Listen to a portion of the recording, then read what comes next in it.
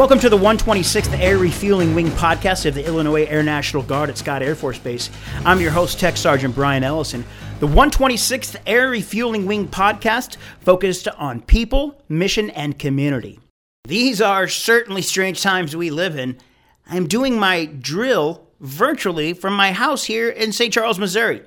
I'm joined by Colonel Dr. Pamela Fonti, commander of the 126th Medical Group, Lieutenant Colonel Dr. Tony Truang, 126th Medical Group, Chief of Aerospace Medicine. He is also an emergency room doctor in Redbud, Illinois, and Lieutenant Colonel Troy Compardo, Chief Administrator, 126th Medical Group, currently on duty at McCormick Place in Chicago. Thank you all for joining me during our virtual drill. Colonel Fonti, I'll start with you. How long have you had troops helping during the pandemic?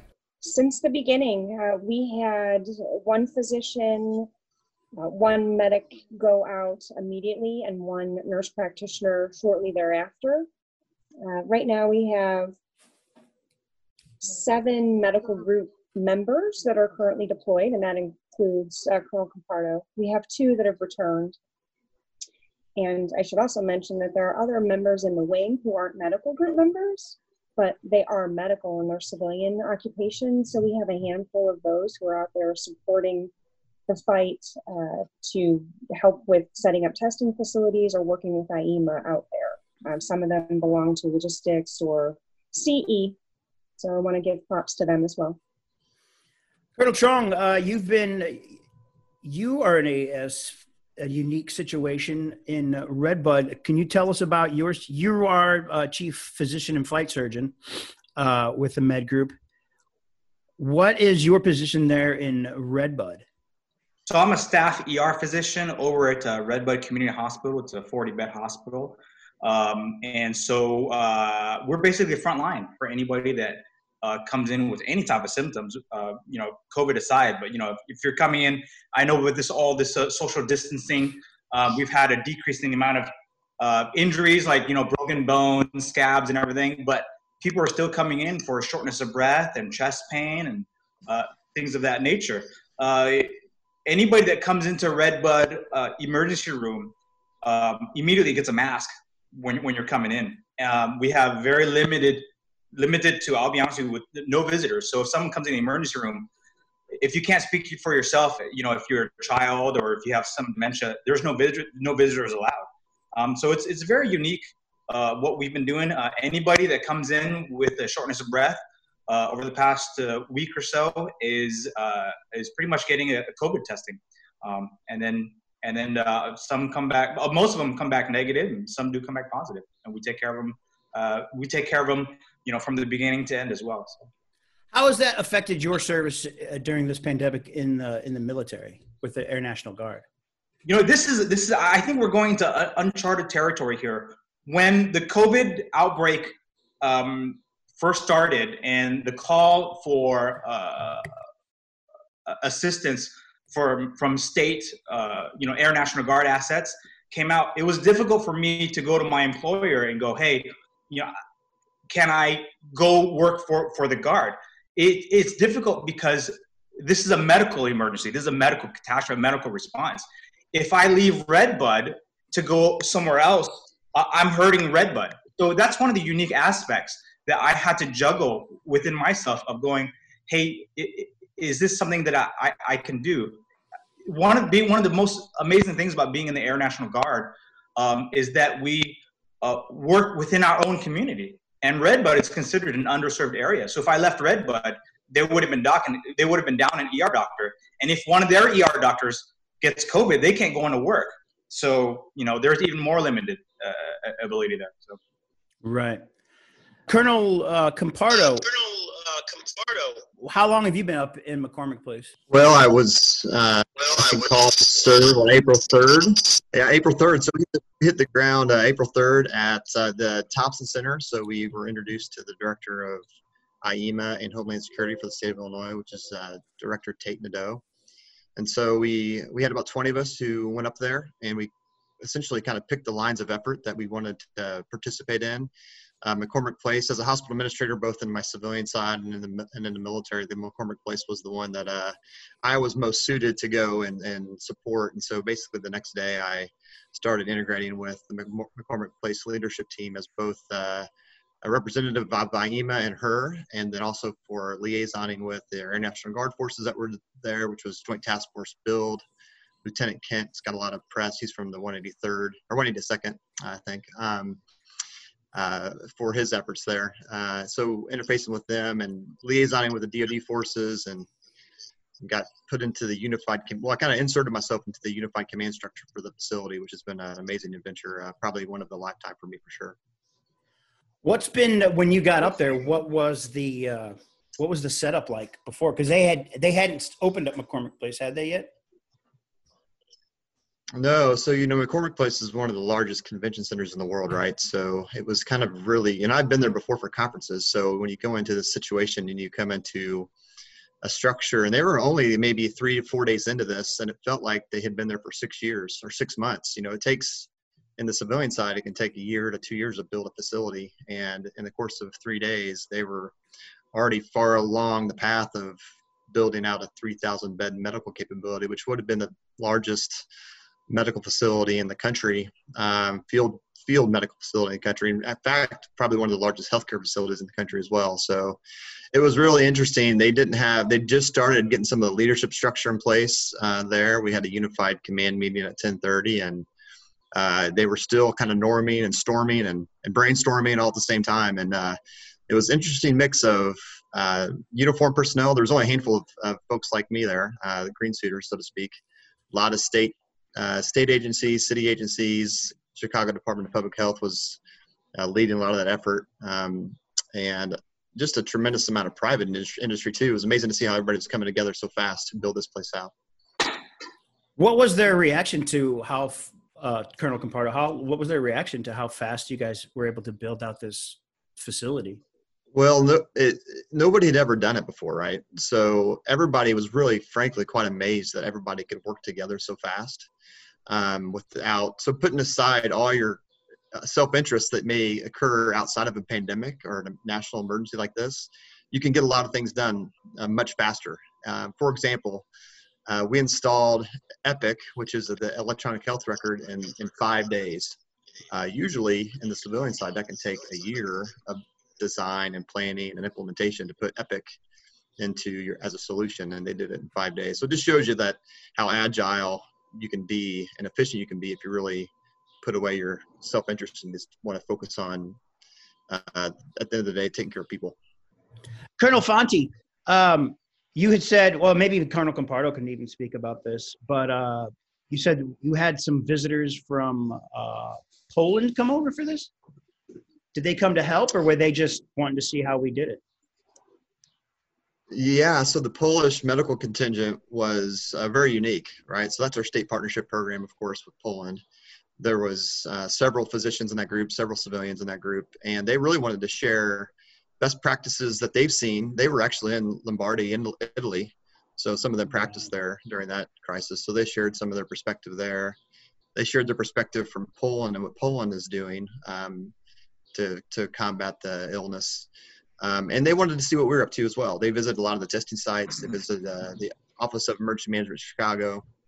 They visited McCormick Place. So they made the rounds. I was their primary interface at McCormick Place for a few days, a few of those visits. And we did a lot of best practice sharing as far as what they're seeing from the data, what their lines of effort are going to be to combat the illness going forward.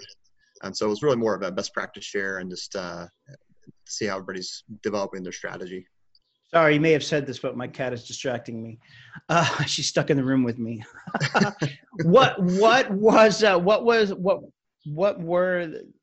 the Polish doctors' impression of how we were doing here? At least, well, how you were doing in McCormick Place. Well, frankly, they were kind of shocked and awed by it all. Poland doesn't have the resources that the U.S. has, and when they saw what we were able to accomplish in just 3 to 4 weeks at McCormick Place, I remember one of the civilians in that group said, he basically said, look at what America can do when they put their minds to it. They can do anything, right? And so even though they said, it looks like we probably overbuilt now, retrospectively, at the time, it didn't seem that way. And they took away, some of the capability we had, which was, these negative, specifically Hall B, which is our negative pressure tents that we put in with inline oxygen, medical oxygen, HEPA filters, mechanical beds. That's a very mobile capability. That's 750 of those tents that can be broken down and repositioned strategically across the state. And that's a concept that they're going to run with as well. And that they've already started developing. So, but frankly, they were just amazed about the resources and ability for us to pull that off in such a short amount of time. Is Poland having as big a problem as the rest of the world, or are they? I guess everybody seems like I don't know anybody that's not been untouched by this. Yeah, I can't speak to. I looked some of that up. I can't speak to the specific data. I know they're struggling with it as well. They take out some different strategies, and they took a really aggressive approach with sheltering in place, and they said their folks are really taking it seriously. Their culture is that if the government says do something, everybody does it and does it to the 100%. So, Colonel Fonti, looking in the future, how do you think that will this be something that we train for now every year? That you think that once this is over, we take lessons learned and we build on this for training? I don't know specifically if we will train for pandemics, but the SURF-P unit, which is housed at the 182nd. What's those? What is that? Sorry. The SURF-P, the Chemical Biological Enhanced Response Force Package. So it's a CBRNE Enhanced Response Force Package. The medical element of that is housed at Peoria at the 182nd. And I believe they have about 50 medical members that support that package, and they train and exercise all the time with the Army folks to be able to handle any kind of, hazmat response. And they were the first medical entities to mobilize in support of it. So really the medics and providers and the administrator that we provided were to augment the fact that they didn't have enough individuals to meet the need for the state of Illinois. And again, our TAG and our governor were very sensitive to the fact that, like Colonel Truang had alluded to, we don't want to rob the civilian community of their resources. So I don't know if Colonel Compardo has been in the conversations about training specifically for pandemics, but every medical group in the Air Force trains disease containment planning on a required basis. My guess is those plans will be dusted out and looked at a little more closely as we prepare for readiness. That's my guess. The 126 medical group specifically, because we're a tenant on a host installation, the 375th medical group is responsible, just as the 375th Air Mobility Wing is responsible for disease containment planning. And of course, we don't create the plan because we don't own the installation or the facility, but we provide manpower support when needed. Should a pandemic specifically hit our area or any kind of mass casualty or hazardous material response, we would be right there with the active duty helping, as long as the orders are in place correctly. So I don't know if that answers your question, but that's my guess for what will happen with the future. Thank you, ma'am. Colonel Truang, well, what can we do? I know people are getting restless and they want to go outside and they want to go out and what can we do, or what precautions can we take? There's quite a few things. There's quite a few things that you can do to prevent the spread of the disease. The social distancing of at least 6 feet away is still something that's very important. But I think the most important thing that people are forgetting is washing your hands. Wash it often with soap and water for at least 20 seconds. It's the most effective way to protect yourself. If you don't have soap and water, you can have hand sanitizer that has at least 60% alcohol. Avoid touching your eyes, your nose, your mouth. That's very important because we are always constantly, rubbing our eyes or touching our nose. So if you can avoid doing that, that would be extremely important. And the other key thing is, if you don't feel well, stay home. This includes visiting the doctor's office. I wouldn't show up unannounced at the family practice office. I'd call them and say, hey, Is this something I need to come in for, or is it something that I need to wait it out? Coughing, if you have to cough or sneeze, coughing into your shoulder. Wearing the cloth masks I think are important. The cloth mask it was something at the very beginning. I think if you asked me 6 weeks ago, what do I think of cloth masks? I'd say it's helpful, but I wouldn't rely on it 100%. The government has really, well, I want to say the government, the CDC has recommended cloth masks mainly because of the shortage of the N95 masks. So cloth masks are extremely valuable. It doesn't block everything, but it does block a majority of things that you're sneezing out or when you're coughing out. So those are some good tips for you. When I know in St. Charles, I think they're kind of getting a little bit more laxed on the get-togethers, but I would still take those necessary precautions to prevent other people from getting sick or prevent yourself from getting sick too. Thanks, sir. Colonel Compardo, what's shoot, I lost my train of thought. What's your capacity, not capacity, but how's your level? Well, I don't know what the term is. How many people are in the beds at McCormick Place, I guess is what I really wanted, the simple way to ask. I don't know if you well, I don't know if you saw the governor and the mayor came out with a press release yesterday saying we're going to start standing down McCormick Place. And so we're actually in the spot of now where we're kind of slowly discharging our patients we have. And what the reason why is the McCormick Place is a convention center that has to go back to being a convention center eventually, right? So we're kind of slowly getting out of our patient load right now, which has never been very high, frankly. We did some community needs testing early on and found that the need for low acuity COVID treatment is really not what the community needs. They need a higher level of care if the peak occurs again. So the two big halls that we have, which are 1,700 beds and 500 beds that are low acuity, we're slowly going to reposition those assets strategically around the state of Illinois.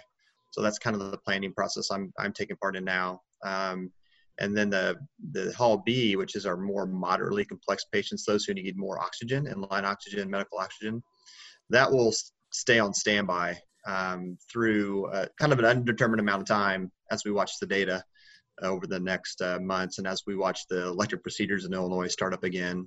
So what's going to happen is hospital bed capacity for their surge capacity is going to start coming down while they start doing elective procedures. So we want to kind of monitor that to make sure they have a way to offload those patients to potentially McCormick Place or some of the other facilities that we have stood up actually around the Chicagoland.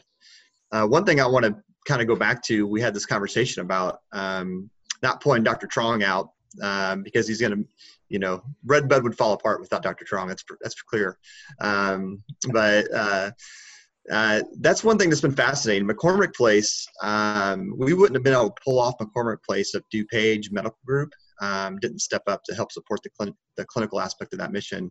And the reason why DuPage Medical Group was available is because all those physicians weren't busy anymore. So it's a medical group, outpatient physicians. So they saw their volume cut in half. And so they said, hey, we'll step up to help this mission because we have a lot of people who want to work more. And so they were able to donate or offer their services for, they contracted with the state for that. But it's kind of a fascinating part of this pandemic that you see is the decrease in volume of our outpatient physicians and how they've come kind of to the fight in a different way. Colonel Compardo, what's been the people's reaction to seeing the military in Chicago? Overwhelming support, frankly. I think it makes them feel better that we're there, right? We always get lots of compliments, like we always do. Thanks for your service. Thanks for your service. And I think we did a lot of great things at the testing sites, at the alternate care facilities besides McCormick Place. Just to see that show of force and support, I think the community just was overwhelmingly supportive. And it's interesting, you walk into these meetings, even myself, and they always point to me for the answers, right? So, the uniform gives you some kind of, influence, so to speak. And, we just use that to bring people together, frankly. So. That's great. How many troops are there at McCormick Place? Can you, or about, I don't want to give a specific number, but just about. Yeah, so roughly 60 or 45 to 60 are assigned to McCormick Place as part of task force build. Like I mentioned before, they're actually helping with some of the repositioning of assets now. And they're also kind of part of the greater Chicagoland efforts. We have three other alternate care facilities besides McCormick Place that they're helping build out. And so really the goal of McCormick Place was a short-term immediate solution with some moderate time frame there. But then the longer-term solution, at least through the fall, is going to be these other facilities that the teams help build out. They just haven't got as much attention as McCormick Place has. Sure. Colonel Truang, just a question about testing. I just want to be clear. Yes. I think it's been clear already, but you have to have symptoms, right, to get tested? Is that how? Because people are like, I want to get tested. That's a great question. That changes almost on a regular basis. At the beginning, At the beginning, you had to have. Oh my gosh! I know IDP, the Illinois Department of Public Health. It was very strict. You had to had a known positive contact, and you had to have symptoms. Otherwise, stay home. Things have really changed and things have really evolved in the past 4 weeks. I've seen numerous changes on a regular, several times per week. Every time I go in for an ER shift, I've got new guidelines. The most recent one was, I want to say it was last Thursday that it was implemented, that it depends on your occupation really. And if someone is sick in that area, then you can come and you can get tested. When that happened, I mean, our phone lines in the emergency room just exploded. And all these people were getting tested. And so there's a lot of, you could drive up testing. So I know at Redbud, in that area, because we serve, Waterloo, a lot of Chester, big Randolph County, Monroe County. And if you call in, depending on where you work, if it's some sort of textile or factory, and there was a positive case, meaning there was an exposure, you can just drive up to us without a doctor's note, and you can get tested. About a month ago, it's such a unique question because a month ago, you had to have a doctor's note to get tested. Well, a lot of the physicians out in the community, they were like, oh yeah, you feel sick? Well, here you go. They didn't realize that there was a huge shortage of testing kits available. So when they would come to the emergency room to get tested, the ER doctor would sometimes have to override and say, unfortunately, there's just not enough. We literally, at sometimes we were testing 30 to 40 patients a day. Sometimes we wouldn't have enough test kits. So we had to kind of pick and choose. It's a lot better now. Things are a lot, over the past 4 weeks, things have evolved. There's a lot more testing sites and a lot more testing kits available that I don't really see that we're having that same problem. You can say the same thing about our PPE as well.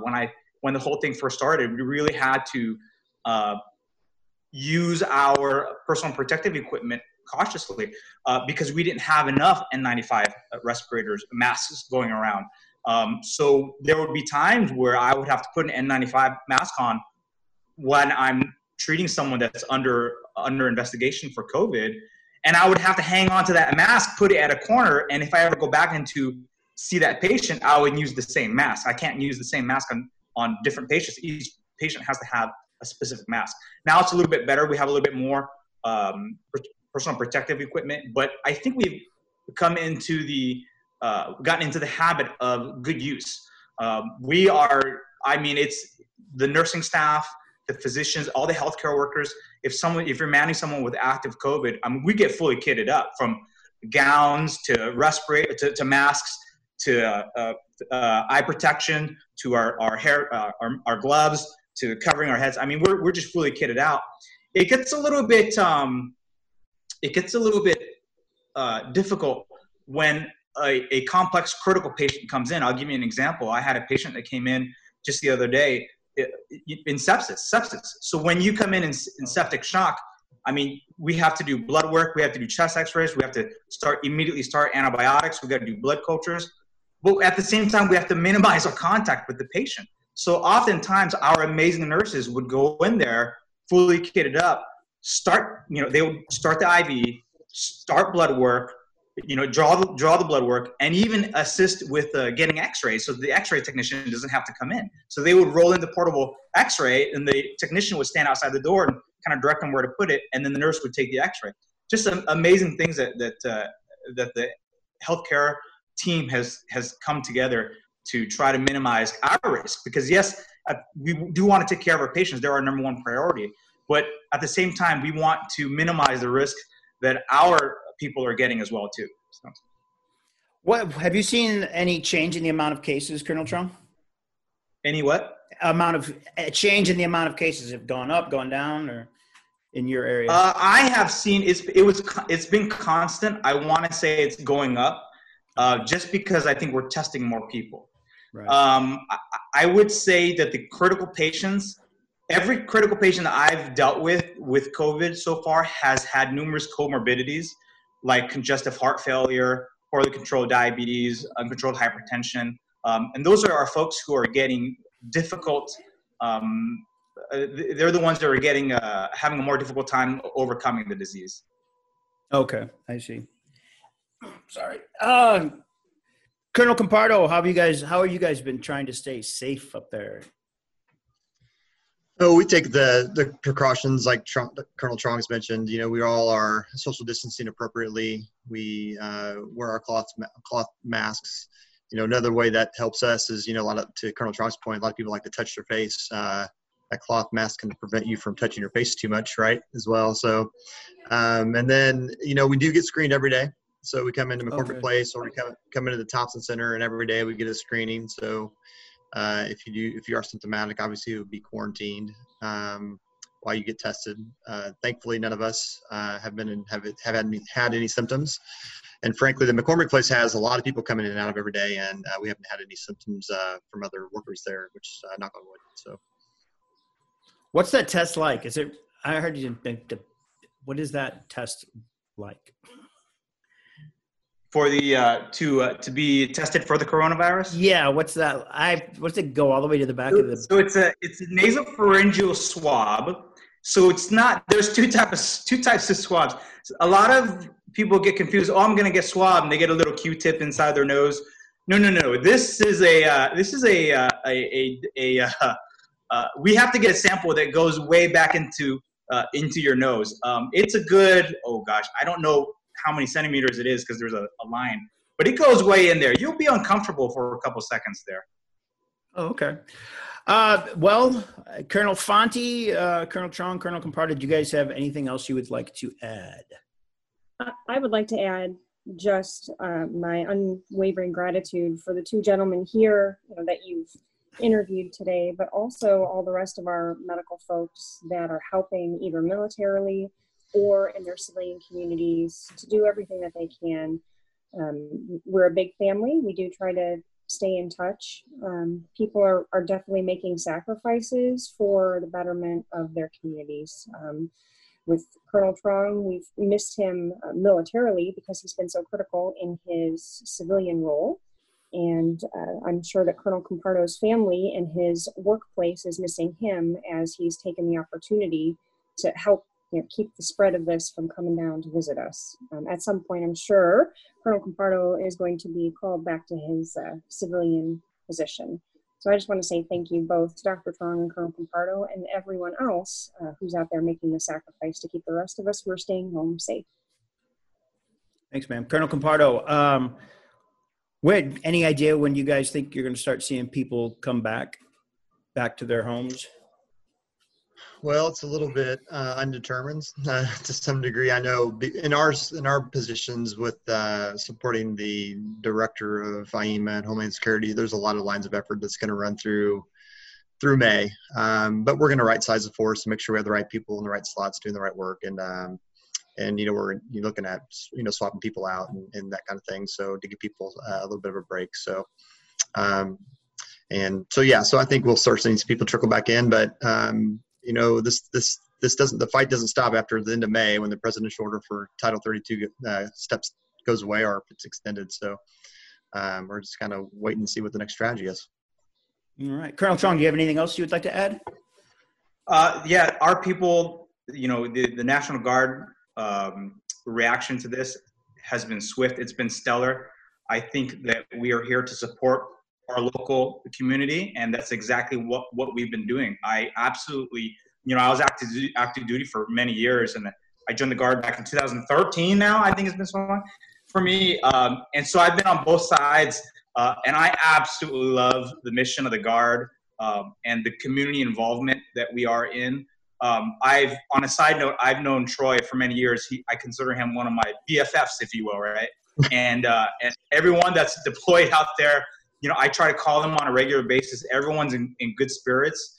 And it's not just me. We're all supporting each other. whether Troy or anybody else is deployed out in Chicago, or if their families need our help or anything. I think we've really come together well, not just as a Guard unit, but as the National Guard as a whole. So I think we're doing wonderful work, and I'm very proud of each and every single individual taking their role in this. Thank you, sir.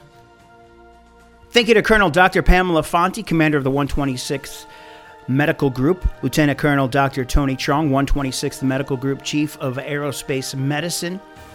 And thank you to Lieutenant Colonel Troy Compardo, Chief Administrator, 126th Medical Group, currently on duty at McCormick Place in Chicago. Stay safe, sir.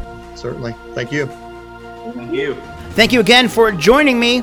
This has been the 126th Air Refueling Wing podcast, focused on people, mission, and community. I'm Tech Sergeant Brian Ellison.